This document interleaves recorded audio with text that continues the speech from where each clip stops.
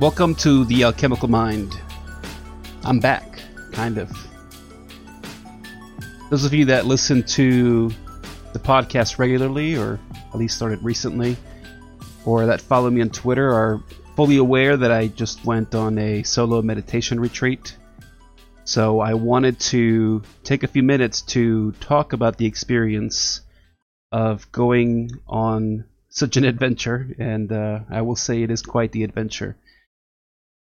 I want to talk a little bit about the things that I did to prepare for the experience, what I did, or probably better said, did not do during this solo meditation retreat, and kind of gloss over a little bit the takeaways from the experience. And the reason I say gloss over what I gained from the experience is that I gained a lot from doing this retreat. And it's going to be, it's probably going to take me a dozen episodes to go over all the takeaways that I got from these couple of days that I was away. So this is going to be a very personal episode. As always, when I talk about some of these things, don't take them as dogma. Don't get offended by anything that I say. Don't take anything that I say as pure fact. This is all solely based on my personal experience, and this will be a couple of personal episodes, really, because as a result of going through this solo meditation retreat, I have finally decided to talk about one of my really major psychedelic experiences. So the next episode of the podcast is going to be me discussing this experience that I had roughly a year and a half ago now. So I hope you enjoy it, and if you've undergone some of these solo meditation retreats or anything similar to that, I hope you will chime in and give me some of your thoughts on the experience. You can find me on Twitter at MindAlchemical, Instagram, thealchemicalmind.com, and you can always email me, Martin at thealchemicalmind.com. So my hope, my goal, my ultimate expectation, I guess you could say, was to go on this retreat for 7 days. I know that's not something that anybody can do. I'm fortunate enough right now that I have not much to do except think about these things and have these experiences. So I firmly understand that, and I don't expect anyone to get up and go and do a solo meditation retreat. For one, it's extremely difficult, as I'll talk about as I get into the experience, and requires a lot of preparation in advance.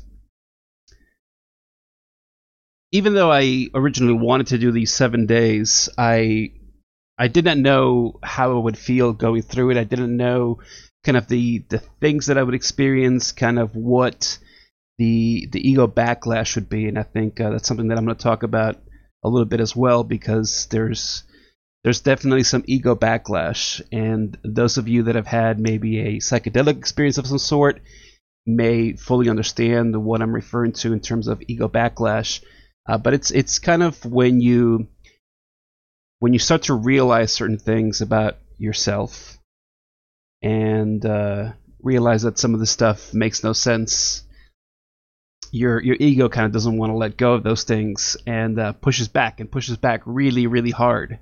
I'm going to talk a little bit more about this on the next episode when I talk about this psychedelic mystical experience.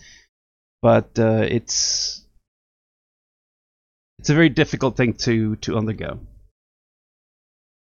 But I knew that I for sure could do the 3 days, and I would do anything in my power to make sure I lasted 3 days. The reason for that was that I wanted to have some takeaways from this experience. And I knew that in the event of some sort of ego backlash experience, that I could at least last that amount of time. So I did last those 3 days, and this is kind of what I took away from the experience. Now, my original intent for this particular solo retreat was to go up to the woods, actually go up to the woods in a mountain about an hour and a half away from here. When the time came, I realized that maybe it wasn't such a good idea with pandemic stuff going on, so I wanted to find someplace closer to home. And fortunately, next to the subdivision where I live, there is a very large plot of land that I knew I could go into. Because when I when I enter my subdivision many times, especially very early in the morning or later in the afternoon, I see deer crossing the entrance and going into this plot of land. It's a fairly large plot of land. It's about 150 acres, all wooded, and there is a river that flows through the area. So I figured that'd be a kind of a nice place. It would be very close to home, so I wouldn't have to drive anywhere. I could just walk over and get my place situated, my tent going, and that was my original plan. So on the day that I decided to go to find a spot, I did not check this place out beforehand. I started walking through the woods, and I found a nice trail. So obviously people do walk in here sometimes. I've seen some of my neighbors take their golf carts or whatever up there. I'm pretty sure my next door neighbor must go deer hunting down there, because I did see some supplies and stuff along the way. But I started walking through this trail and looking for a flat spot to pitch my tent. So every time I would come upon one, I would go up there and check it out, see kind of how I would be able to get out of there. Would I be able to find my way back to the trail easily? What was the general atmosphere of the place, right? Were there a lot of animals there? Were there trees? Were there dead trees, falling limbs, things like that? I wanted to make sure I was in a safe place, and that's the most important thing if you decide to partake in this kind of solo meditation, is to make sure that you're in a safe place, because you will be very vulnerable once you actually decide to set up your camp. This is true of anytime you go into the wild, so this is probably nothing new for those of you that actually go hiking and things like that. But I wanted to make sure I was in a good spot. And I walked probably about 15-20 minutes on this trail, and there weren't really any really good spots that I wanted to pitch my tent. But I finally found one. I started setting my tent up, and I noticed the ground moving underneath me, and I looked down, and there were literally fire ants all over my equipment. They had started crawling up my legs, and I quickly decided this was probably not the best place. So I grabbed all my stuff, kept on going down the trail, and I did this a couple of times, 2 other times in fact, and every time I found a good flat spot to set up my tent, it was just mounds and mounds of fire ants. When I say mounds, I mean like tons of them. There weren't ant mounds, they were just coming out of the ground. So I decided this was maybe not the best place to do it, and I thought I might have to go and drive the hour and a half to the mountains, because I was dead set on doing this. And so I walked back home and came in, and my wife's like, "What are you doing? I thought you were going to do your retreat." And I said, well, I explained to her the whole situation and how I was going to go out into to this mountain. And she said, well, why don't you just go to near my parents' house? So her parents they don't live there now, but her family has lived in this area for like 200 years. And they own a very large plot of land, hundreds of acres. And it is divided evenly among several members of the family. So she's like, go up there and see if you can find a place. So I thought that was probably actually a pretty good idea. I head out there. I talked to her uncle when I got there, and he's like, "You're doing what?" And I said, "I'm doing this solo retreat. I'm going to be pitching a tent in the woods for a couple days."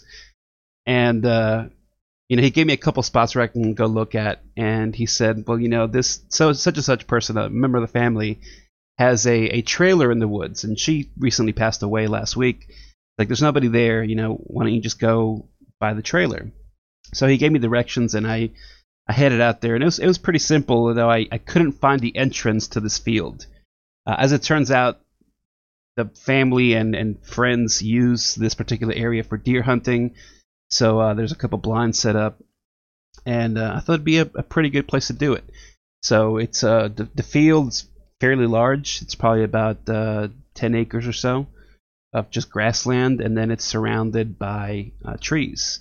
And then off on the right hand side, I could see the trailer. So I started looking for a good spot to pitch the tent, and I did. I found a good one. It was kind of away from the trail a little bit, but easy enough where I could get out. I was able to park my vehicle out there and set up the tent, and I was good to go. And one thing that I should have known, because it is, July, and I am in the southeastern United States, so it is very hot. It's been in the mid to high 90s. I'm not sure what that is in Celsius for the overseas folks, but it's scalding hot. It's scalding hot. And I wasn't planning on that, so I found kind of a shaded spot to set up my tent. And there was a table and some chairs near where this trailer was set up, and that was all shaded. So I knew if anything, I could go and sit at this location. So I really enjoyed it. I liked the spot a lot. It was very quiet. There was a little lizard that kept on trying to climb up my tent the entire time that I was there. So I would just be sitting there either in meditation or just kind of looking up into the sky, and I would hear the little lizard climbing up the tent. But it was nice. It was a good place. So I arrived there probably about noon. It was still fairly early. I think the drive is probably about 45 minutes to an hour to get to this place. But I left early enough anyway where it wasn't that big a deal. And I gotta say, the first day was really difficult. It was very hard. I've never done a solo meditation retreat. I know usually when people do these kind of retreats, they go to like a place that houses retreats, right? Where you have a schedule that you keep, and you have very light meals, and even though you're by yourself, there's other people around, and I didn't have any of that. I hadn't a schedule prepared. The only thing I knew is that I was going to be fasting for 3 days, and I made sure I took some water. I didn't want to do a dry fast because of the heat. It's in the 90s, so I wanted to have the full experience, but I didn't want to have the stereotypical mystical experience where someone would go into the desert or into a cave and not eat or drink for 40 days or whatever, right? I wanted it to be something a little closer to like what a vision quest would be, the Native American vision quests, where they're not very long term, but you don't have supplies or anything like that. You're just kind of placed in an area of the wild to fend for yourself. And so I did take some water. I took 1 gallon of water. I wanted to have that 1 gallon last me the entire time that I was going to be there. The first day was very hard, though. Like I said, I got there about noon, so it was kind of the hottest part of the day, and it was a little difficult to get acclimated to just being out in the blazing heat. I got there and I did a little bit of meditation for about 30 minutes or so. I assume, I don't know, because I turned my phone off. I left it in my vehicle. I don't wear a watch, so all I know about time is kind of what I would notice around me, and I'll talk about that a little bit as well. But the first day was very hard, and I thought the best thing to do maybe was just to kind of acclimate myself, and I spent a large chunk of the day, the remainder of the day, sitting in my tent, again, either meditating or just kind of staring out into the sky. And I found myself falling asleep a couple times, and I don't know if it was just from the heat or because I was actually physically tired. Either of those two are possible. Could be a combination of both. But I did find myself falling asleep probably about 2 or 3 times during the remainder of the day. And when I would wake up, be like, oh, I was kind of asleep. I should pay attention. The point is not to come out here and take naps. The point is to kind of come out here and do nothing. And that was my only plan. I wanted to have the experience of simply existing. And I know that sounds maybe a little weird to some, but I'm sure most of you listening to this podcast, if you're listening to this, you kind of understand what I'm referring to when I say the experience of existing. Because, every day you're always doing something. Even if you're doing nothing, chances are you're still doing something, right? You're watching TV and maybe, you get a notification on your phone, you pick that up. You go outside and maybe do a meditation, and there's a fly buzzing around, so maybe you swat the fly, or you wipe the sweat off your brow, or you're sitting in contemplation and hands are moving, or you start fidgeting your foot, or your leg starts moving around. You're always doing something, and I wanted to practice just full mindful awareness of whatever it was that I was going to be experiencing there. So of course, because I'm just always used to doing something, the first day was the hardest of the entire experience, because I felt like I needed to be doing something, and what I was doing was absolutely nothing. I was just either sitting or laying down, and I found myself oftentimes kind of just moving, partially because like my butt would start hurting from sitting, or maybe my leg would fall asleep from being a certain position, and I would move to kind of get comfortable again. But at the same time, starting to realize like I don't want to be doing anything. Right? I just want to be here, and part of me kind of went over that experience of just moving my leg or sitting in a different position as like, hey, I just need to be comfortable because this is an uncomfortable experience. But part of me also realized like that wasn't necessarily the point of the whole thing. So there was some fidgeting. There was later on in the evening kind of a difficult time concentrating on doing nothing, being mindful of just sitting and falling asleep again, things like that. Now, when nighttime came around, it was a little bit easier. Again, I assume because the heat kind of died down a little bit, so it was easier to just be in this place.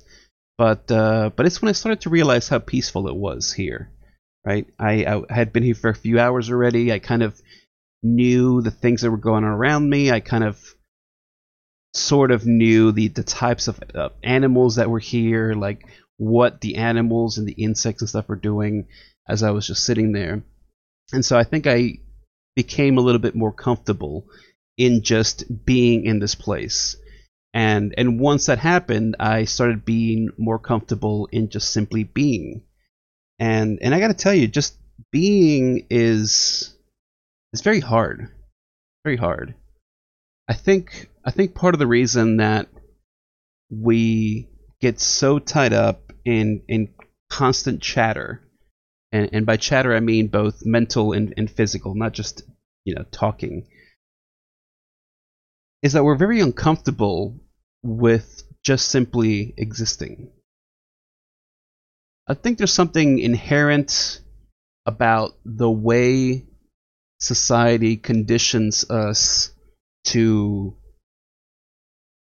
walk through the everyday path that kind of forces us to feel like we're not enough if we're not constantly moving. It's like you feel if you just sit there, you're letting yourself down. Number one, you're letting other people down, because you should be doing something, right? You should be providing for your spouse or your children. You should be trying to do better at work. You should be trying to learn something in school, or doing your homework, or getting better at your hobby. You always want to get better at something. And so because of that, it's just so hard to be with yourself. I think there's something really interesting about human psychology that I realized during this process, this experience, that I've kind of had floating around in my mind for a couple months now, I would say. And I don't know what the exact event is, but I feel like there must be some really deep-seated psychological trauma within all of us, and I can't quite place if it's inherent to our physiology and our psychology, or if it's something that somebody experienced and then just continuously passed on from generation to generation into what has become our society or culture. I can't quite place that, and I want to say more the latter than the former because of some of the things that I experienced during these few days in the woods by myself. There must have been some really traumatic event in past history that has made us get to this place after thousands of years. And some of you that know me personally may be aware that I love stuff about ancient civilizations, ancient cultures, and one of the most fascinating things that I like about that topic is the topic of global catastrophes, for example. And there's plenty of podcasts you can listen to. You can listen to Mike and Maurice's Mind Escape, or Brothers of the Serpent, Cosmographia, Where Did the Road Go? There's tons of places that kind of talk about some of these things. You can look up the Younger Dryas period, for example. I'm not sure if that's exactly it, but events like this that really reshape society in a very traumatic way. And of course, the people that live through these experiences have some deep-seated psychological trauma that they end up passing on to subsequent generations. And it just gets exacerbated because it's a thing that was experienced by the previous generation. And it creates a culture around it. And, we get these kind of traumatic events all the time, right? There's war and famine and stuff like that all the time. And even those events aren't traumatic enough. Like think about World War II, for example. That was a major global event, shaped a lot of lives. It reshaped a lot of government and societal norms and expectations of people. World War II was only 75 years, 80 years ago. And a lot of the current generation has forgotten a lot of the things that some older generations might have learned from that experience. I still have people in our family that went through the Great Depression, for example. They're much older. There's very few left, but there are some of those people, and there's people in subsequent generations, their children and their grandchildren, that kind of based their way of life around some of these things of not throwing away every paper napkin, right? Or I don't know, do people still use cloth diapers? Washing diapers instead of buying disposable ones, because you never know when the next one will come. This is the kind of traumatic event that I'm kind of talking about, right? There must have been something really massive at some point in our history, and there's obviously tons of evidence for that kind of thing in asteroid impacts, craters, ice caps melting, global warming, and by that I don't mean like man-made global warming. I mean natural warming and cooling cycles, suns going supernova, maybe things like that, right? These big events that just caused so much trauma in the past that we have continued to exacerbate those things.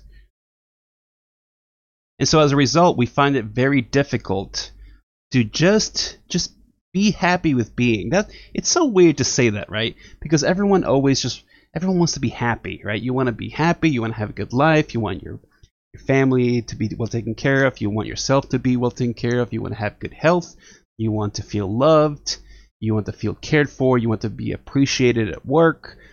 All these things are things that we strive for. But one thing I realize is that none of those things really matter. None of those things really matter. I'm going to get into it a little bit more as I get into this discussion further. But, that was kind of the first day. Just realizing how hard it is to be by yourself And not just by yourself, but with yourself, because there's nothing else around. I mean, sure, there's like bugs and lizards and birds, and there were deer out there, I'm sure.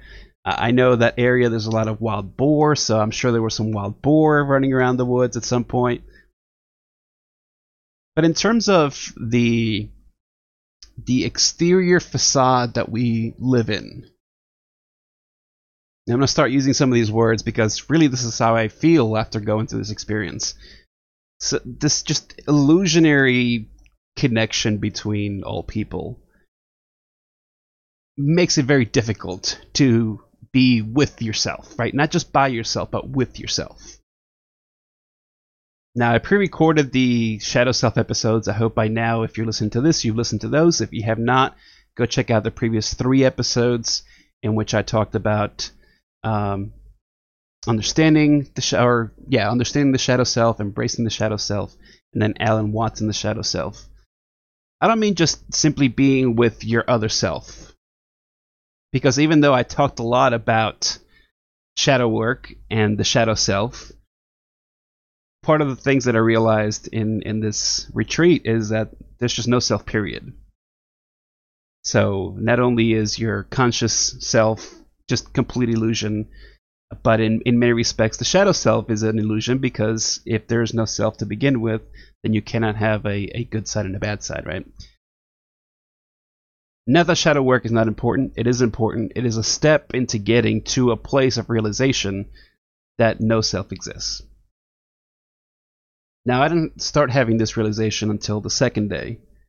So the first day is still kind of going through just understanding what this experience is actually like, right? Because, anytime you undergo any of this kind of stuff where you think about meditation and mysticism and psychedelics, and you think about religious texts, and you hear experiences of monks doing great feats in the Himalayas or whatever, like all these things are great in your mind, right? You create this idealized, romanticized version of what it would be like to be some enlightened being. And I'm not saying I achieve enlightenment, so I don't take me the wrong way when I say that.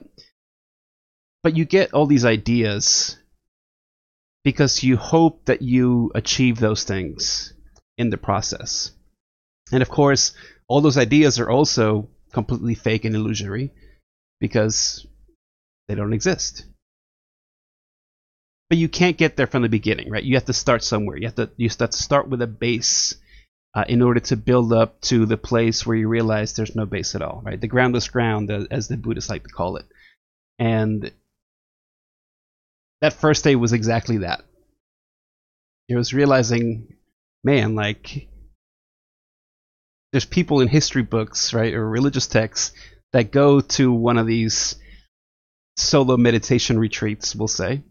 They would have different names for it, where they go in the woods and fast for 40 days and 40 nights, right? Like Jesus did it, Buddha was gone for years, like all this kind of stuff.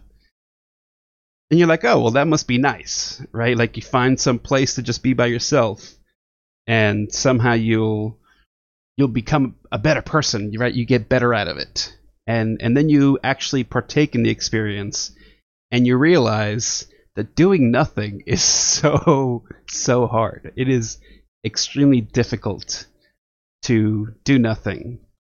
And the reason I found it important to do nothing, and by do nothing I mean like, no mindful walking through the woods, like no looking at the grass move around, like none of this. I literally just sat and stared into space for 3 days. That is literally what I mean. The only thing that I did was breathe, and then at some point just naturally fell asleep. I don't know when I fell asleep or when I woke up.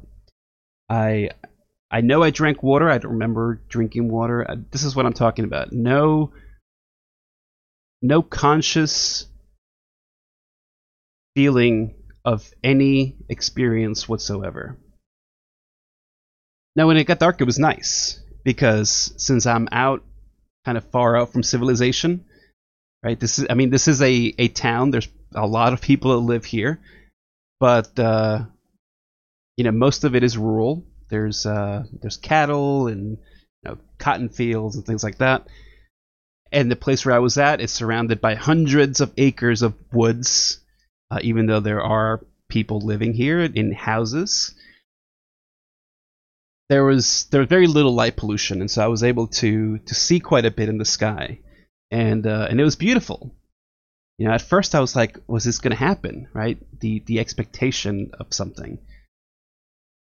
I started to see it get dark, and one star pops out, and two stars, and I'm like, well, I'm in the middle of nowhere. Surely there's going to be tons of stars. And yes, after it got dark, there were a lot of stars coming up in the sky, and it was beautiful to stare at those things.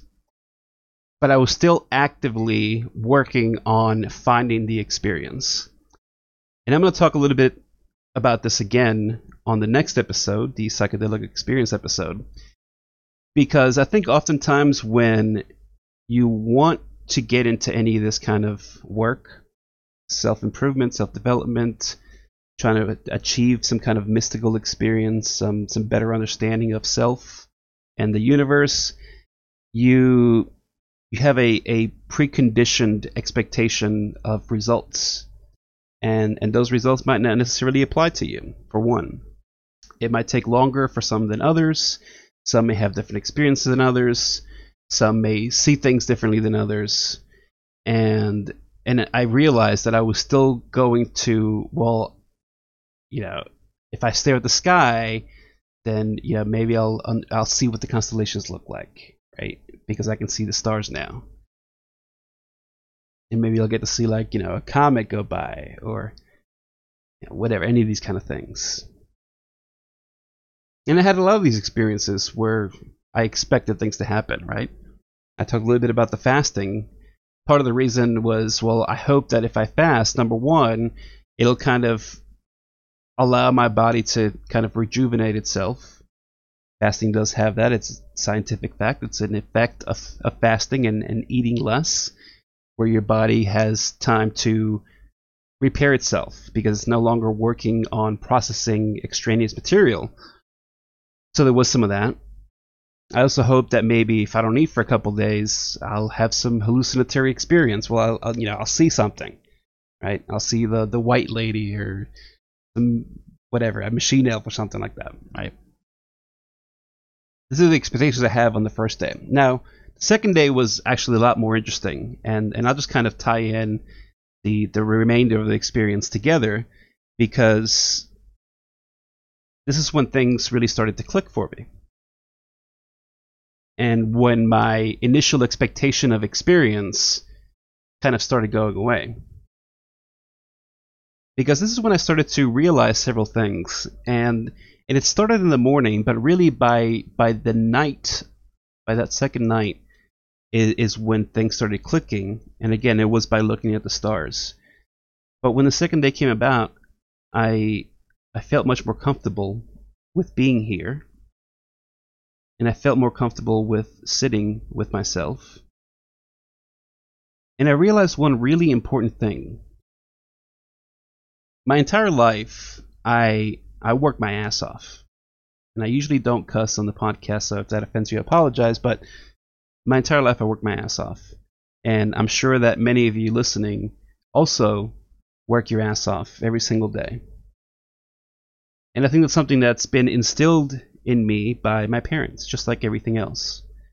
My parents, we never had a lot growing up. I remember, when I was, 5 or 6 years old, and I was living with my parents, and we lived in this one-bedroom apartment. Okay, one-bedroom apartment. It was kind of, I guess, like a studio, you could say. You walked in, there was a little kitchenette on the left. Directly in front of me was my parents' bed. To the left, past the kitchenette, there was a door, and that's where the bathroom was. And that's literally the entire place. So my parents had a bed, and then I had a mattress. And so at night, I would pull my mattress out from underneath their bed, and that's where I would sleep. And in the morning, I would get up, and I would put the mattress back underneath and get ready for school and go do that. Okay. Matter of fact, I was probably even younger than that, because I remember I was in preschool. So I was like 4, right? We had nothing. And my parents worked very hard. Both my parents, I would say until I was maybe 10 years old, my parents worked at least 2 jobs, 7 days a week, for at least that amount of time that I can remember, right? So if I remember from 4 to 10, for those 6 years at least, both my parents worked 2 jobs, 7 days a week. My mom's main job was as a beautician, and I remember during the summers she would go away for the entire summer because she would go work at a salon near a beach resort, and she would work there, 16 hours a day. And they have a group of girls that go there, so it's a group of girls living in an apartment. During the day, they work 16 hours a day at the salon, and take care of people that are going to this beach. It's a very large resort area, and then at night they just go back to the place and go to sleep, and then repeat the next day, and do this 7 days a week the entire summer. And this was every summer that I remember for several years. My mom would do this, and my dad never finished. I don't think he even started high school. I think my dad dropped out of school in 8th grade, maybe 9th grade, and his entire life was the same way, right? Working 2 jobs, whatever he could find, right? Because he had no education, and so it was always kind of trade jobs. And my dad was always kind of this guy that was kind of a master of many trade, or what's the saying? Kind of many trades, but a master of none. Right, my dad was this kind of guy, right? He worked in factories, he did odd jobs, he did sales jobs, door-to-door jobs, like this kind of stuff. And he would go to work in the morning at 4 o'clock, come home for lunch, get his lunch, and then go to his second job, and come home, at 11 o'clock at night, and then repeat 7 days a week. So this is kind of how I was raised, to have this mentality of you always need to. You gotta bust your ass, right? There's no other way around it. You gotta bust your ass. You gotta continue to improve your lot of life, because nobody's ever going to give you anything. And so when I kind of became an adult and I started understanding what responsibility was like, I felt the same way. And I recently left a job that I'd been in for 9 years, 10 years, and It was interesting to go from working 6-7 days a week, 60, 70 hours a week sometimes, to now being at home all the time with the family. In many respects, it's been nice, but it's also been kind of a learning experience for me to learn to not always be in the move. And this is the mentality that I was brought up with, and I'm sure many of you listening, that's the mentality that you've been brought up with. My family's also an immigrant family. We came here when I was 9 years old, in the hopes that my parents could make a better life for themselves and for myself and my brothers. And I think that's true. I think that goal was achieved, right? And my brothers are all adults now. I'm married, I have kids. My brother just got married and has adopted kids. My youngest brother is he doesn't have kids, he's not married, but he's doing pretty well for himself after some tough times. And things are well, right? Everyone's got their own thing going on, and we don't need to work 2 jobs, right? We're able to provide. But that mentality remains.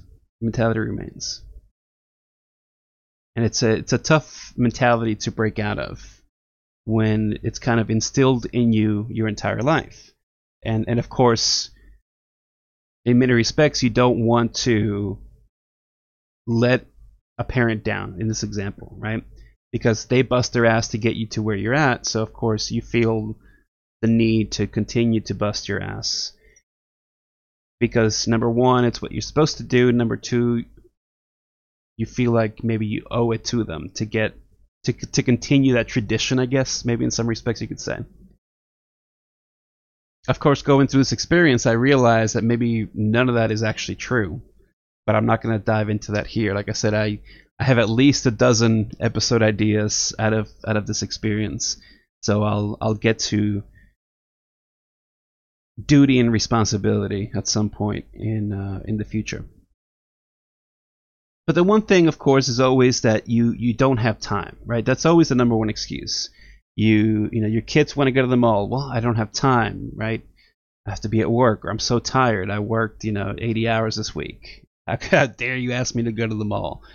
These are all things that we experience, right? And maybe if you don't have kids, you don't have that experience. Maybe it's something else for you, right?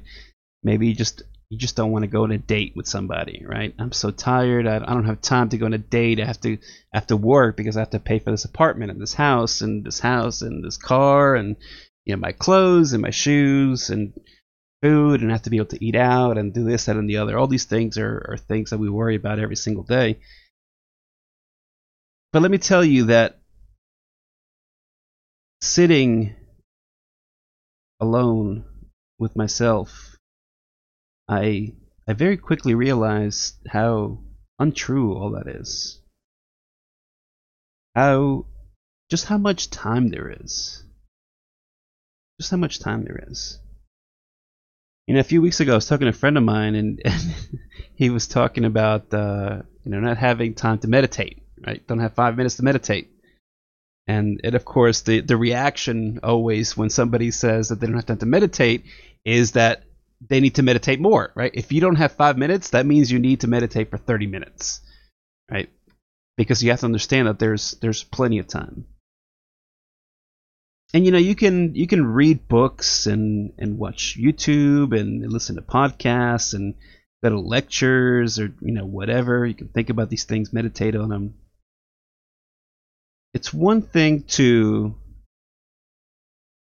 know these things to be true.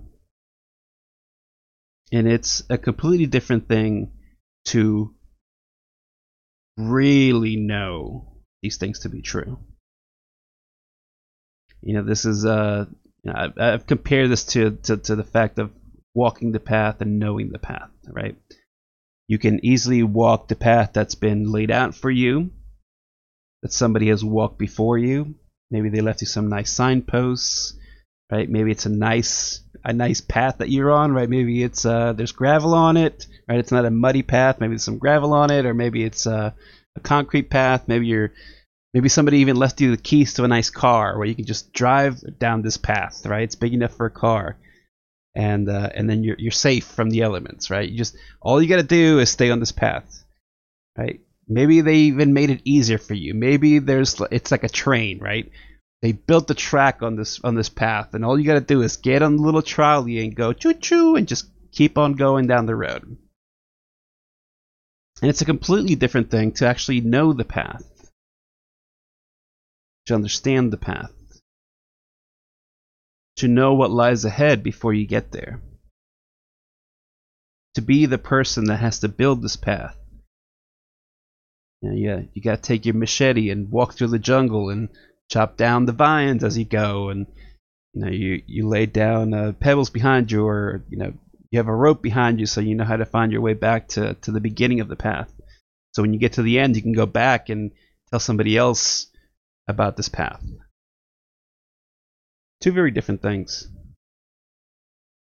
And let me tell you that just in the morning time, I don't know what time I woke up.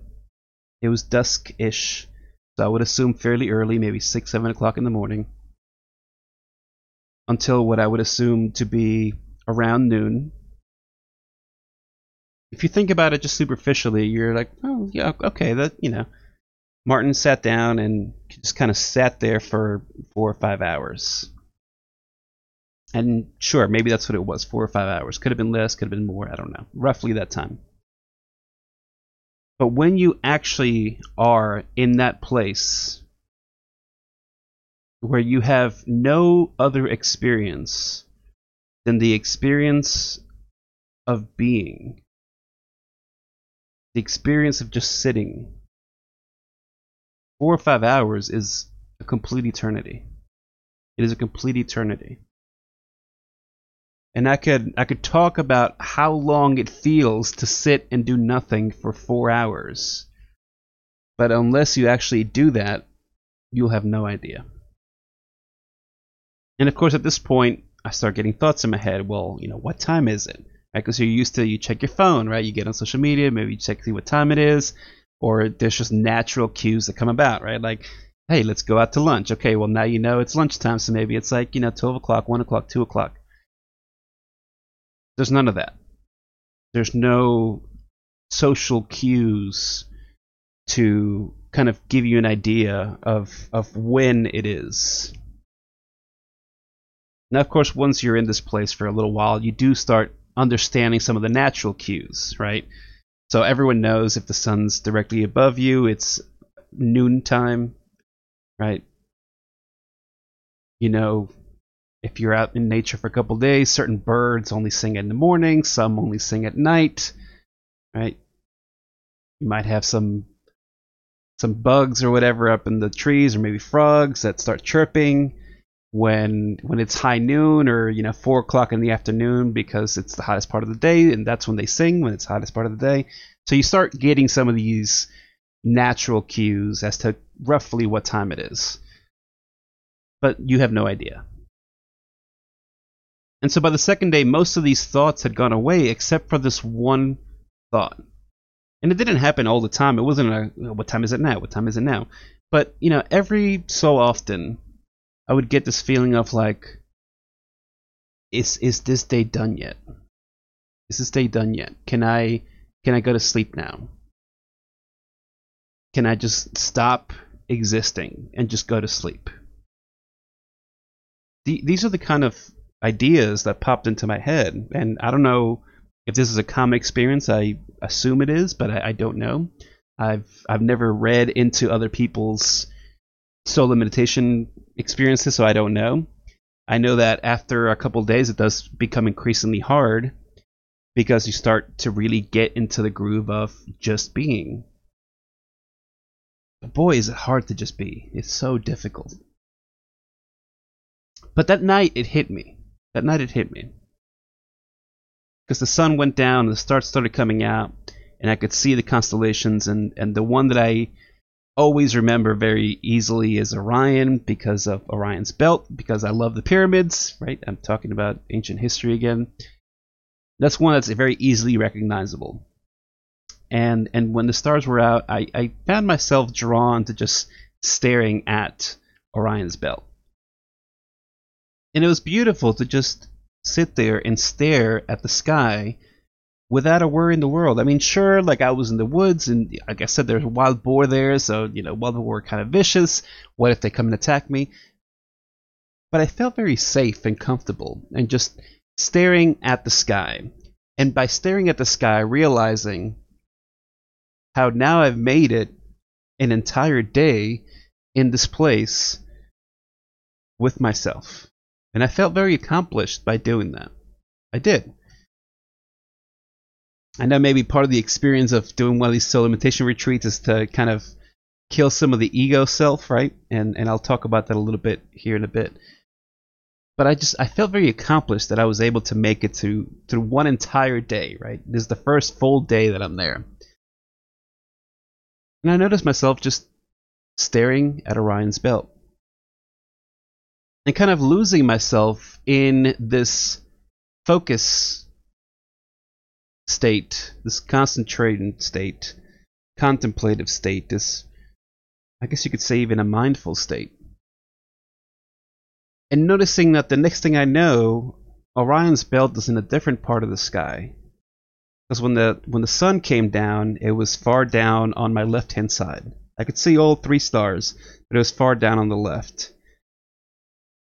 And as the night progressed, I saw it going up kind of, I don't know, a 60-degree angle, maybe a 50-degree angle. Can't quite tell. But I started to notice that it was moving. And this is when I started to realize that I was looking at the experience entirely incorrectly. That's probably the wrong word to use, because that's not the feeling that I got. But this is when I realized that the expectations I had for the experience were completely irrelevant. It's when I started to realize that this whole time I was kind of expecting to go on this journey where I would learn about myself and just learn to be, to just exist. And when I realized that I don't exist, I'm I'm just a figment of some higher imagination. And yeah, for some of you that might sound weird. For some of you, you're like, oh my god, that's so awesome, I want to do it. However you feel about it is irrelevant. This is the exact thing that I experienced by noticing this constellation moving across the sky, where I finally found myself achieving this kind of, I talked a little bit about this flow state that you get from concentration. You can go back and listen to the concentration and meditation episode from a couple of weeks ago. I found myself getting into that groove where I was no longer an active participant, an active experiencer, an active observer in this larger world, universe that was around me. But when I started to realize that not only was there nothing to be observing, but that the thing that I was observing was me. I was just watching me. This is probably what people refer to when they say, like World 1, right? Everyone talks about this garbage World 1, right? That's kind of what it is, but it's true. It's true. It's true. Okay? You don't need to believe me or anybody else that has talked about this kind of thing, but it's true. When you experience it, you know it to be true. And just the sheer amazement of realizing that is so profound and powerful. Because I've been trying to do this kind of stuff for decades now.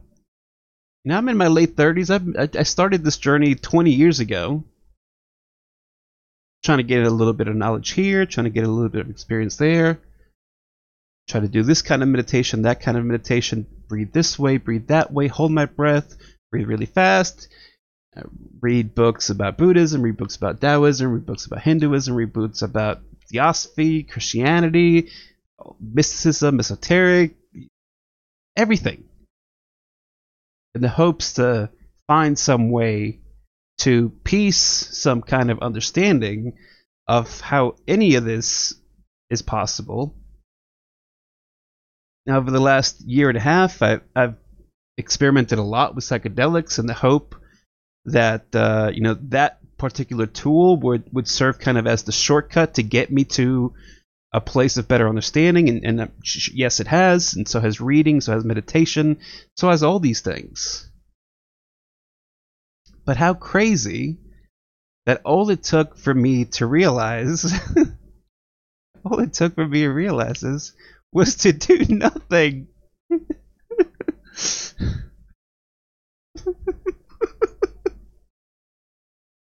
To do nothing.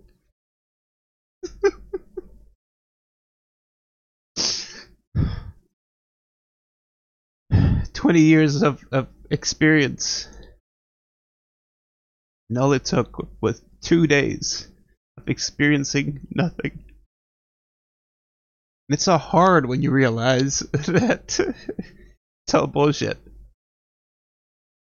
that none of it is real. When the Buddhists or the Hindus or anybody else talks about the world being an illusion, right? Or the Kabbalists talk about Ein Sof, or the void, the nothingness. And you read and read and read and think about this stuff, and you write about it, and you do podcasts about it.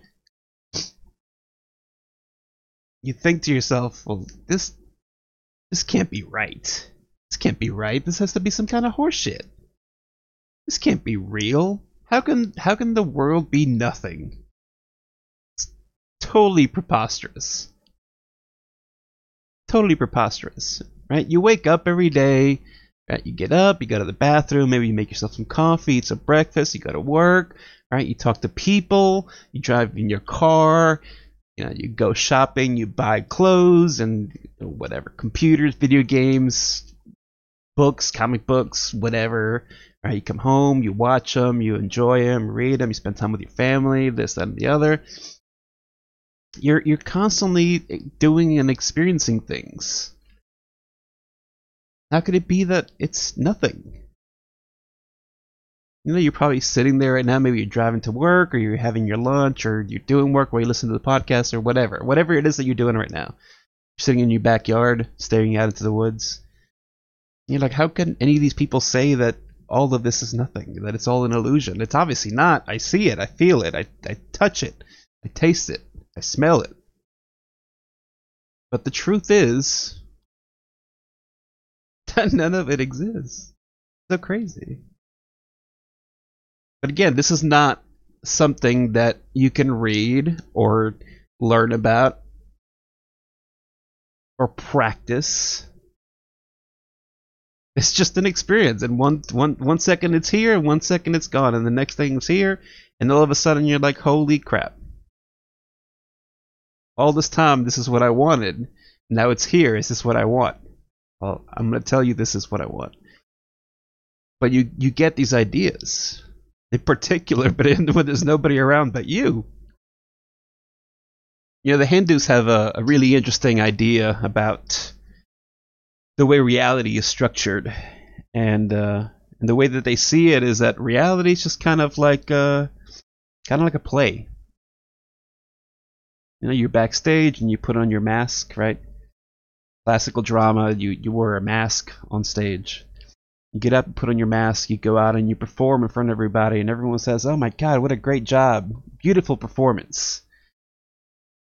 That's exactly how it is. That's exactly how it is. Every day we're just constantly performing.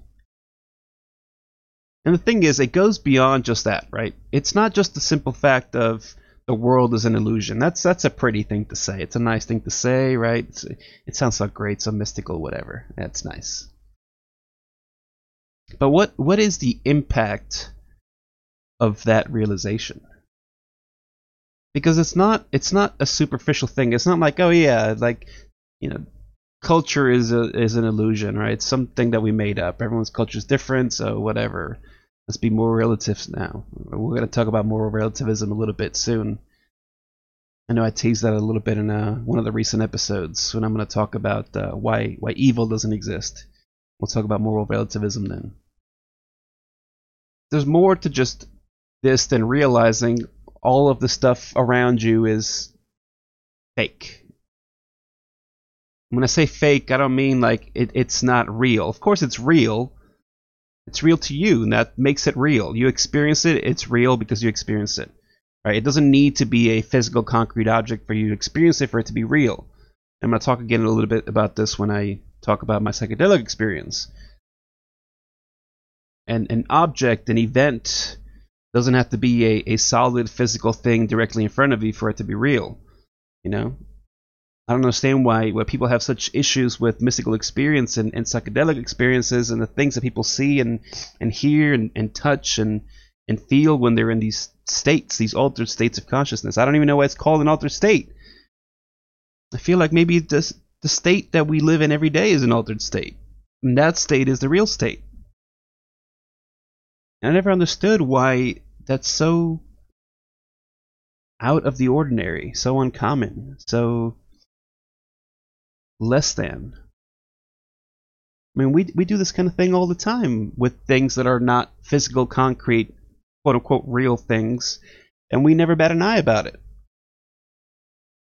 Think about, you know, things like love or hatred. I mean, you can't touch those things. You know them when you see them. You feel them when you experience them, but you can't grab onto them.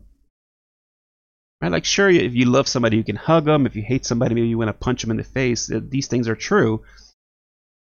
But you can't grasp that feeling. Right? Think about just a general idea like, you know, there's a lot of talk about democracy and racism and police brutality and defunding the police. Think about those ideas. Those aren't physical objects. Democracy is not a physical object that you can grab onto. But it's still real. It's still an object. It's a thing that you can objectify, right? It has qualities that allow you to experience them. So of course they're real. What makes those things any more real than a psychedelic experience? What makes them more real than a mystical experience? And I should clarify, by the way, I did no psychedelics on this retreat. I played around with that idea months ago, and when I finally made up my mind about doing this, I decided I would not do it. Because I wanted whatever experience I was going to have during this retreat to be a pure experience and not jaded by any extraneous or external stimulus. And the funny thing is, when I realize it's all illusion, none of it's real, physical or otherwise, none of it's real, I realized the funniest thing of all. The past 20 years of my life, I tried to do work to lower my ego, to make it go away, to learn what it's like to experience some universal truth, some higher self, some better self. Find ways to improve myself, to better understand myself and things around me, to be a better person. And I talked a lot about this during the Shadow Self episodes. But the thing is, when you realize it's all illusion, you realize how big a joke the whole journey is. How big a joke the entire journey is. To have spent countless hours trying to get rid of this I, the self, when it was never there to begin with. It's never there. It's crazy. But of course, it doesn't make that experience any less meaningful. So I want to make that perfectly clear. Because if at some point you truly know that it's an illusion, as opposed to reading it in a book or hearing it from somebody, when you truly know it and you experience it, you're not going to get there without actually walking down this path. Whatever path you decide to walk on, right? One that's made for you and one that you make yourself. Because the joke is that in order for you to know that there is no self, you have to truly, fully understand who and what you are. And then when you truly understand that, you realize it doesn't exist, right? It's just a fallacy, just an illusion. Because the reality of it is that we look at this completely the wrong way. We look at this the completely wrong way. Even if you have, a mystical streak in you, if you're interested in this kind of stuff, which means by extension you're not necessarily a materialist, right? You're a purely scientific person, you're purely materialistic, all you believe is that there are physical things out in the universe. And of course, 2 seconds ago I just told you that's completely preposterous, because you see ideas as concrete objects all the time. The biggest fallacy is that you're not a thing. You're not a thing. You're an event. You're an experience. You're an experience within an experience. You're a drop in the ocean. And of course, water is the perfect metaphor for this, right? I recently talked a little bit about the heap problem, right? How do you know when a couple of grains of sand become a heap, right? You keep adding sand. When is it a heap? When is it not just, some grains of sand? The same way the other way around. If you have a bucket full of sand and you start taking grains out, at what point is it no longer a heap of sand and it becomes one grain of sand, right? That's probably the answer. At what point is a heap not a heap? When it's just one grain of sand. And that's how it is with an ocean. At what point is an ocean not an ocean? I don't know. Maybe when there's only one drop. But the thing is, you can never have one drop. You never have one drop. Sure, you can take a dropper if you want. You can measure out one drop. Or you can scoop out cups at a time up the ocean, and maybe at some point you'll get to a place where you no longer have an ocean. You may never find that thing. But the thing is, what defines it being an ocean is this collection of drops. This is not some physical, tangible ocean that you can drive through, right? And you get on the sand and you watch the ocean, maybe you go swimming in. It's not that. This is the ultimate source, right? This is the ocean that I'm talking about. The ultimate source. An ocean of pure consciousness. And all you are is one drop in this ocean of pure consciousness. You're not a physical material that exists independent of anything else around you. You're just the one drop in the ocean. So when someone says, well, everything's one, and it sounds hokey dokey, it sounds kind of BS, like they took too many drugs, they smoked too much weed, they whatever.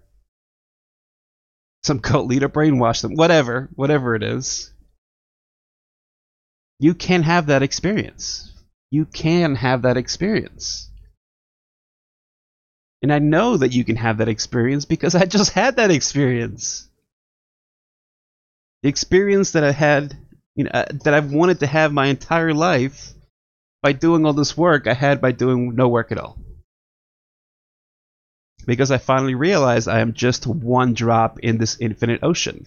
And the thing is, no particular drop exists independent of this giant ocean.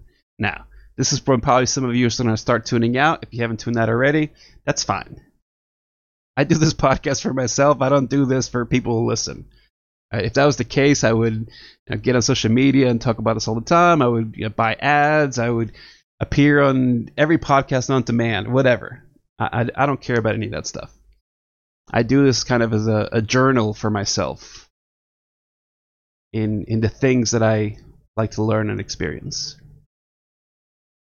But when you realize that you are just the one drop in the ocean, you realize that all that exists is the ocean. All that exists is the ocean. It is just one massive ocean of consciousness. And all you are is it's not a physical thing. You are just one perspective of this ocean. In terms of this collective ocean, I am exactly the same as the cup of water that I'm holding in my hand right now. There's no difference whatsoever. The only difference is I'm the drop that's experiencing myself as a human being, as a separate self from you, or my wife, or my kids, or this cup in my hand. And my cup's perspective, the experience my cup is having, the experience the universe is having through this cup, is the experience of being a cup. I'm going to talk a little bit more about this when I talk about kind of understanding infinity. That's going to be a ways down the road, because there's a lot of other things before we get to that place that I want to talk about. But all any of us are really just experiences, perspectives, lone slices in, man, I like this metaphor, lone slices in an infinite film reel. I know I've teased a discussion on Borges' The Aleph. I'm gonna leave this metaphor there because it's very apropos to that particular work. And it's not generally seen as a particularly mystical thing, I guess, although it does play a lot with mystical themes and motifs. So I'll be doing that in a few weeks.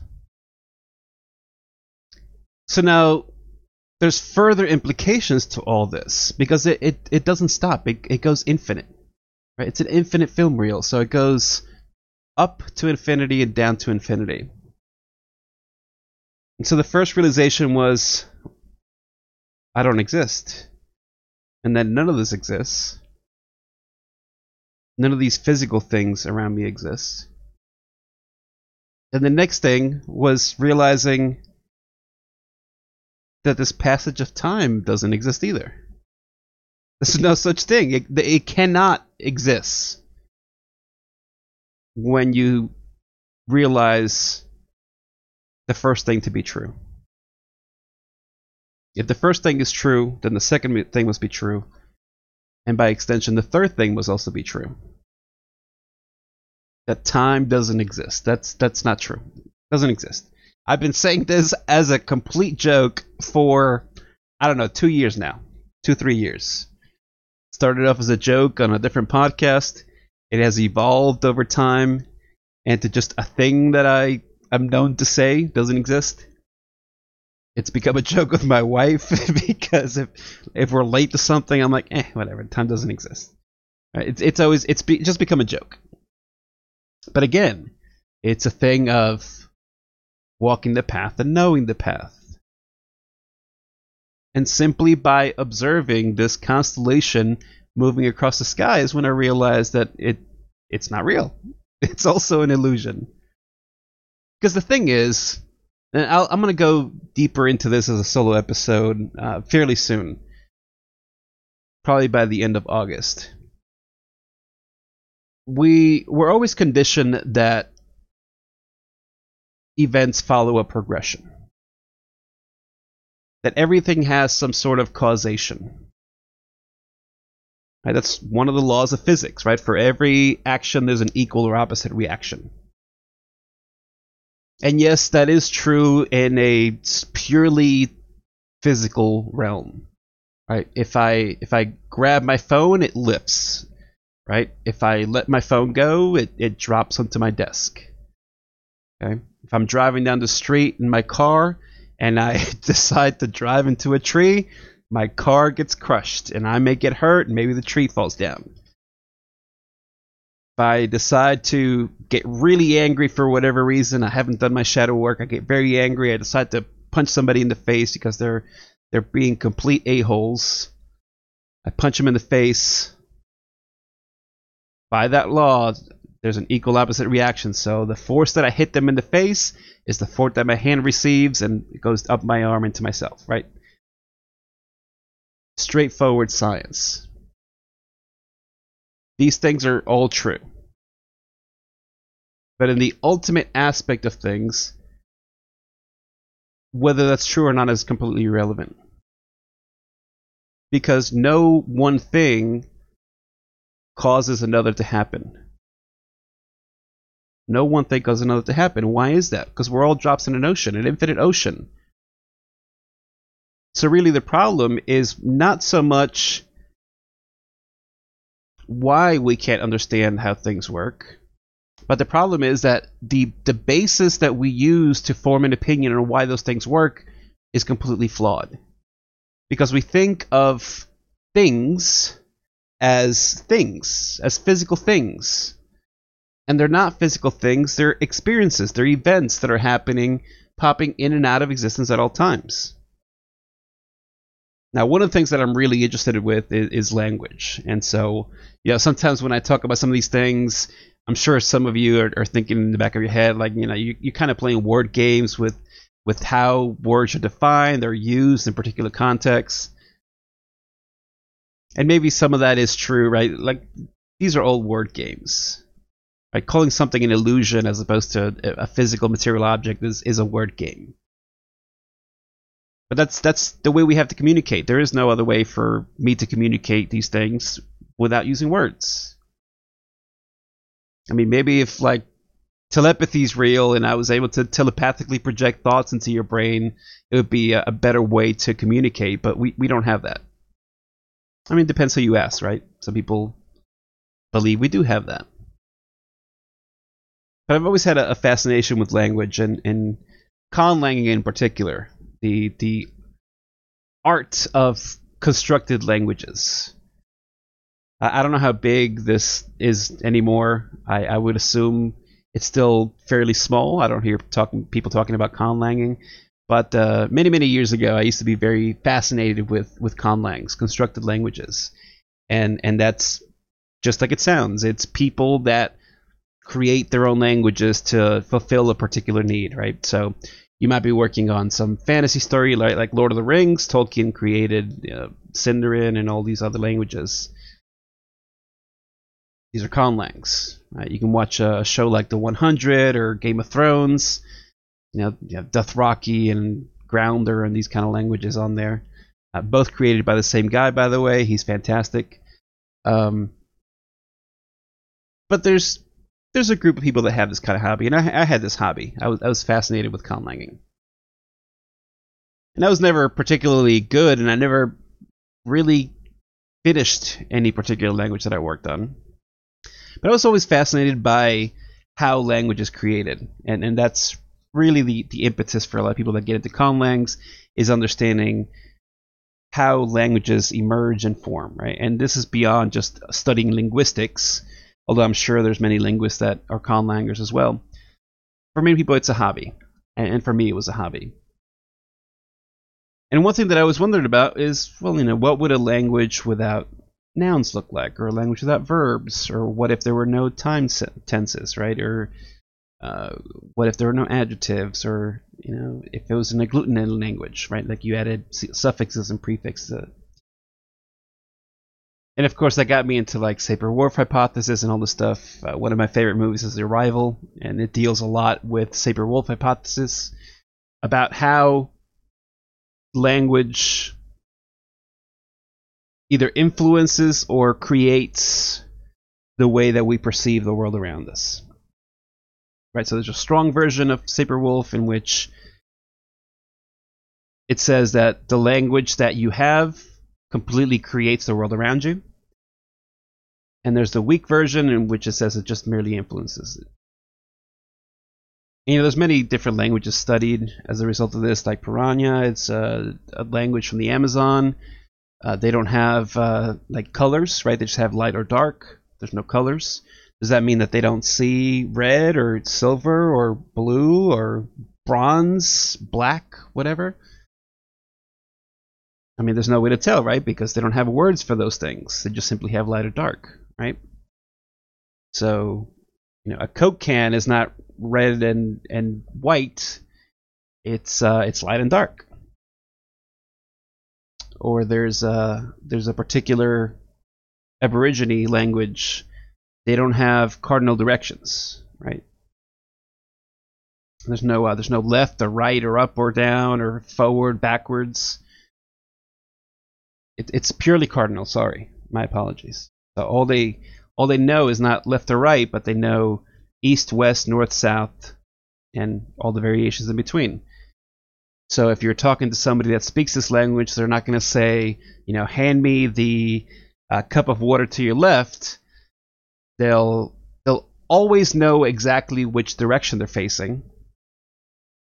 And so they'll say, hand me the cup of water on your northeast.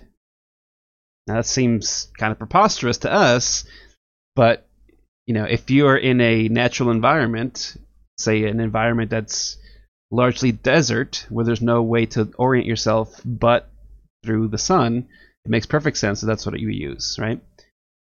Because if you say, the water well is, on your left 100 feet, well, that means one thing, but, what if I turn around? It's not on my left anymore. So if I lost my way, how am I going to find the water? I'm not, so I die. Right? So they've developed this language that has a very precise way to orient yourself in this kind of harsh environment. And there's many other ones like this. But there's, to my knowledge at least, no natural language that is purely nouns or verbs. I think there's an Indonesian language that's pretty close. I've heard some studies done on this language. It says that there's no nouns or verbs, but that's kind of conjecture, right? It depends on how you define those things. And there is ways to communicate without the way that we always communicate with, right? We always assume that there is again, this kind of works to maybe prove, at least partially, the Sapir-Whorf hypothesis. Every single human language has a combination of both of these things. There are things and there are actions, and things perform actions. They perform actions on themselves and on other things, but they don't belong independent of each other. There's a conlang called Kellen that's a little bit different than this. There are no verbs in this language. That's also kind of debated. Some people say that there are verbs, but only a couple, 4 actually. And the way that it does this is there's only nouns, and they use what are called relationals. And these relationals just kind of show some way in which these nouns interact. And the relationals kind of talk about existence, so to be, basically. There's one like to give or to receive, or maybe to experience. There's one like to have, and I can't remember what the 4th one is. But the reason I bring this up is because maybe part of the reason that we don't really understand this ultimate nature of things is because the language that we have created for ourselves doesn't allow us to think in this regard. It only allows us to think in terms of things doing actions, things affecting other things, and not things not being things, but being actions themselves. Things being actions themselves. Things being simply events. Because if this is the case, there is no such thing as causality. Things do not cause other things to happen. Things just happen. And of course, for our brains, that's very hard to understand. Because in our everyday lives, we always see things acting upon other things. Things aren't just doing things. Things affect other things. But in reality, none of this is true, right? So let's go back to this thing about being angry and wanting to punch somebody. Okay? I don't know why I feel drawn to this particular metaphor right now. If I'm angry and I decide to punch you, right? In our typical language, that's the way we look at it. I make a fist and the fist punches you. Okay? I hit you. I punch you. That's the words we would use. For one, we don't say like my hand hit you, right? You say you hit that person because you made that conscious decision to hit that person. Now, when you hit that person, what do you use? You use your fist, right? So you punch them in the face with your fist. But the thing is, your fist is not a thing. Your fist is not a thing. Because if you decide to open your fist up, it's not just your hand. It's not a fist anymore, now it's your hand. And your hand's connected to your arm's connected to your torso's connected to the rest of you. And that makes all of you. So there's no such thing as a fist. It's more like your hand... I guess you can't even do that. Your hand is fisting. Okay? Maybe that's the metaphor. Your hand is fisting. And in that regard, you're not a thing. It's just the universe Martining, or Johning, or marrying, or Jennifering, whatever. It's not a separate individual. It's an event, because at that particular moment, that's what the universe is. And you say to yourself, well, yeah, but I'm here for 80 years, 90 years. Like, I'm a thing, I'm a physical thing. And, okay, maybe that's the experience that you have, because that's the emerging experience the universe has chosen to be at this particular moment, in this particular time, in this particular piece of space.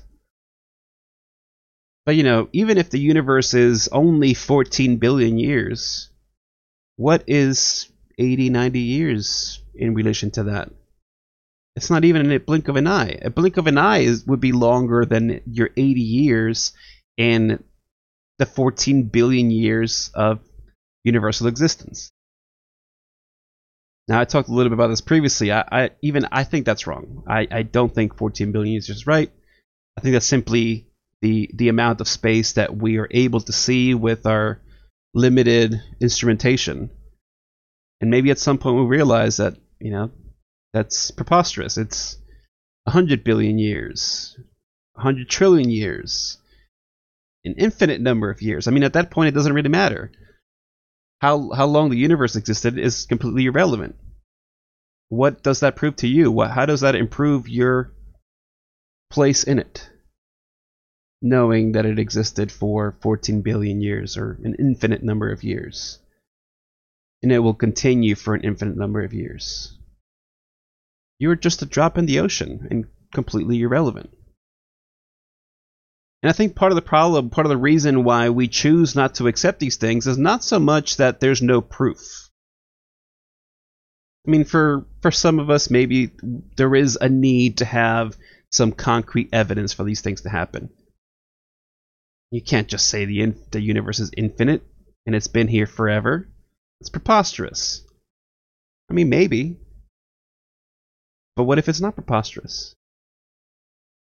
1,000 years ago, people thought that the world was 6,000 years old. Now we think that's preposterous. Now we have better instruments and we say 14 billion years. And maybe in 1,000 years, those people will say, well, these people in the 21st century, how stupid, how preposterous. They would think it's only 14 billion years. The thing is, we don't know, and we'll probably never know. Because the thing is, when you start looking for these answers, you'll find that you never find the true source of the question. You never find the answer. You just find more questions. The Greeks were perfectly happy with matter just being made up of atoms. Right? The atomos is where it comes from the Greek. They were perfectly happy with that. There was all the physical matter was just made of these little balls called atoms. Perfectly happy with that. And then we got curious and we're like, well, what if there's something smaller than atoms, right? So you find protons and neutrons, and you find electrons, even though technically we've never found an electron because we can't see them. Found electrons, and then you say, well, there's got to be more than that, right? We used to think it was just atoms. Now we have protons and neutrons and electrons. Maybe those things have things that are made up of them. And so we find quarks. We have up quarks and down quarks and strange quarks. And we find neutrinos and this, then, and you find more and more stuff. Oh, well, the quarks are made of smaller quarks. And then those are made of smaller things and smaller things and smaller things. And at some point, you realize, well, we're never going to hit the ground. You have things like the Planck constant or Planck time. I love Planck time. Planck time is like infinitesimally small, right? It's like 10 to the negative 35 seconds. It's a fraction of a fraction of a fraction of a fraction of a second. According to science, that's the smallest bit of time, but probably only the smallest bit of time that we can measure. What if in 100 years or 1,000 years or 10,000 years we find something smaller than Planck time? In physics, they talk about like quantum foam, right? So the quarks are made of quarks, and those quarks are made of smaller quarks, and they're smaller quarks.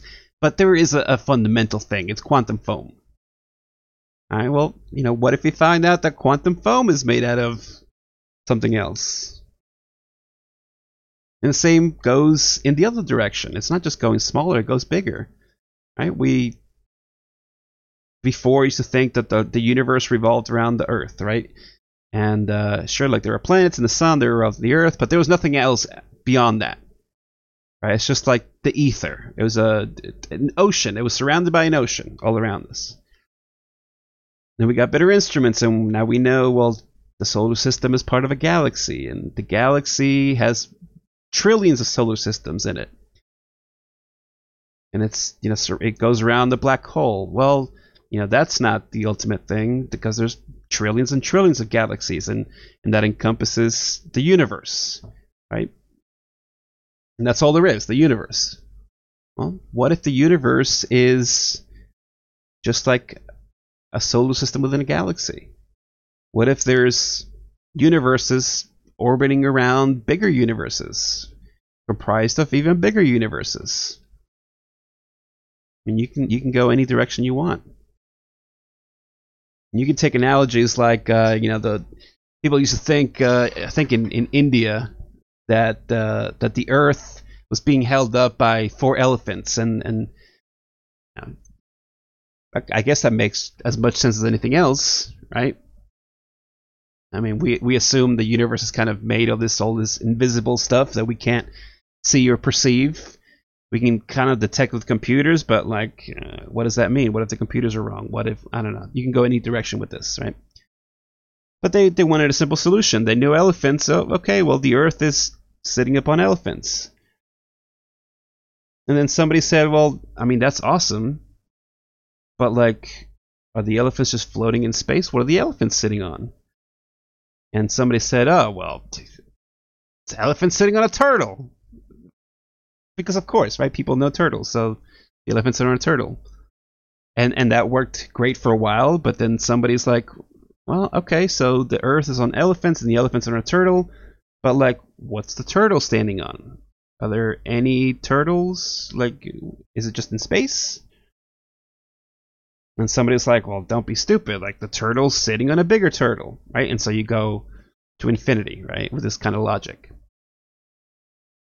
No things cause each other because they're simply events in an ever-flowing ocean of events.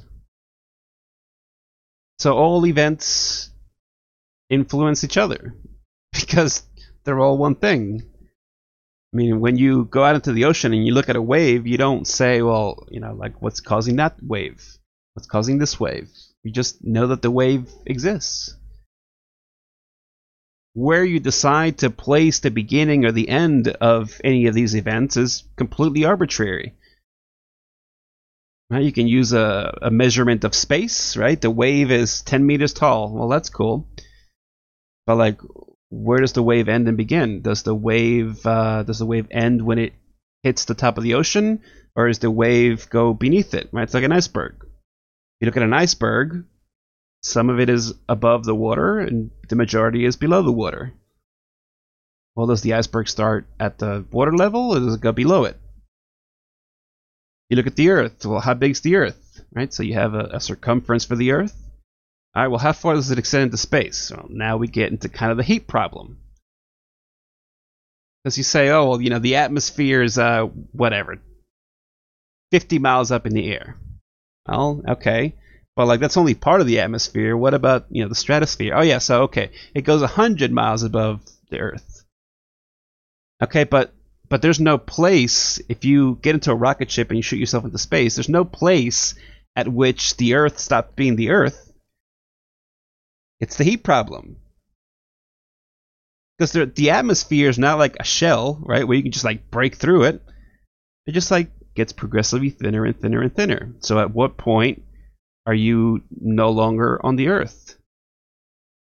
What point are you in space? And you can easily argue, you right now, sitting or standing or driving or whatever you're doing, are literally in space. Because you're not inside the Earth, you're above it, and all that's between you and infinite space is just a couple molecules. So it never stops.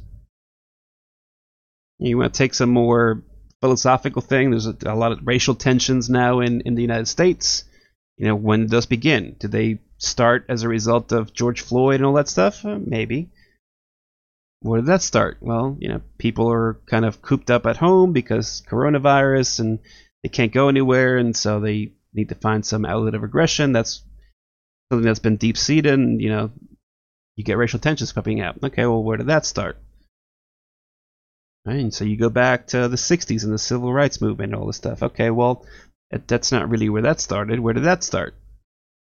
And you can go back to the Civil War and freeing the slaves. Okay, but where did that start? You go back 300-400 years to when slaves were brought to America. Well, it didn't start there either, right? Because there was already slavery somewhere else. So at what point does today's racial tension mean that there's like a physical event that started this whole thing. There's no such thing.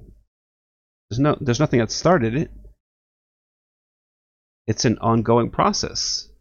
Just like everything that goes on around you, it's an ongoing process, coming in and out of existence at all times. And the thing is, we can't understand it because, number one, we don't have the language to express it. Number two, we don't have the senses to experience it. And the thing is, we always want to experience, and the only way to experience that the universe is solely made of experience is to not have experience at all. Completely preposterous, right? Completely preposterous. But when you realize there's no such thing as causality, no events impacting other events, no physical things acting on other physical things, that's when you really become free. And when you become free, you realize you're not free at all. You're just a drop in an infinite ocean of experience. Now that might seem really pessimistic, really negative, the implications of that, right? Because I'm basically saying you have no free will. You don't have the, not only just not have the right, you don't have the ability to create your own experiences. That's exactly what I'm saying. And that might seem negative to some folks. The implications of a lot of this stuff is really negative because we forget about these things. I talk about this a little bit during the shadow work episodes. You know, everyone always wants to be good. You want to do good. You want to do good things. You want to love each other. You want to help each other. Nobody ever says, oh, let's all get together and hate each other. I mean, I guess maybe like, I don't know, maybe some like white supremacist group too, right? Let's get together and go punch a black person. I don't know. Maybe they say that. I don't know. But most people don't say that. You never hear about people getting together and purposely hating things, purposely wanting to destroy things, purposely wanting to lie, purposely wanting to hurt others. And no religion practices that, right? I mean, you can say maybe like Luciferianism, Satanism, right? The LaVey stuff. Maybe you could say that they're just extremely selfish. But even they don't want to hurt anybody, right? That's one of their commandments. You don't believe me? Go look it up. Even they don't want to hurt anybody, right? Every religion, every philosophical system has this thing where you want to conserve the group, because if there's no group to continue this idea. I mean, I don't want to get into memetics, but that's where we get into if you go into that. Memetics is a fascinating subject. I highly urge somebody to go and study up on that. But this is how ideologies work. Ideologies want to spread themselves. They don't want to kill themselves. I mean, if they kill themselves, they would be around, right? You look at some of these groups like, what's the one with the Hale-Bopp comet? I can't remember now. But that group would never last, right? Because the ultimate philosophy of the group is we're going to go and get into spaceships. And how do you do that? Well, you commit suicide. So, I mean, you can't have kids and you commit suicide. That's going to be a very short-lived movement. And so it's very hard to realize that all the stuff that you want to do to become a quote-unquote better person leads you to the ultimate realization that, well, that's a stupid idea because there's no person, and so why am I wasting my time? Now, I'm not going to give you an answer as to why you're wasting your time, because that's part of the experience, is realizing why you're wasting your time. But maybe at some point in a future episode, in the far-flung, non-existent future, we can talk about some of these things. That's going to wrap up this episode. I hope you enjoyed this rather lengthy discussion of my solo meditation retreat. I was not expecting this to be a 2-hour episode, so I apologize for that.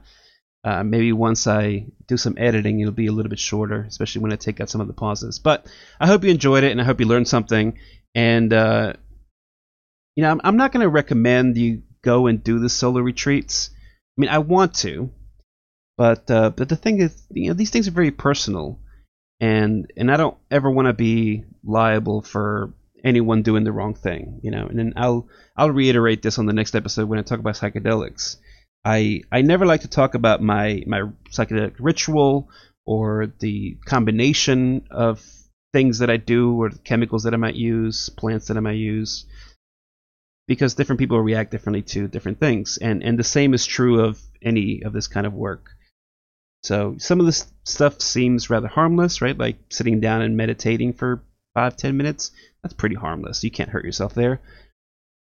But with some of the more advanced techniques that people might use to alter their conscious experience of reality, it becomes a different story. And I mean, with the amount of work and the amount of psychedelics that I've tried as a ritual over the past 18 months, to have such realizations in such a short amount of time is really profound. So if you do want to get into this kind of experience, then I highly do your research. Expect you to do your research, read some books, listen to people's experiences, see how you might react, meditate over it. Maybe you want to pray over it. I don't know, whatever works for you.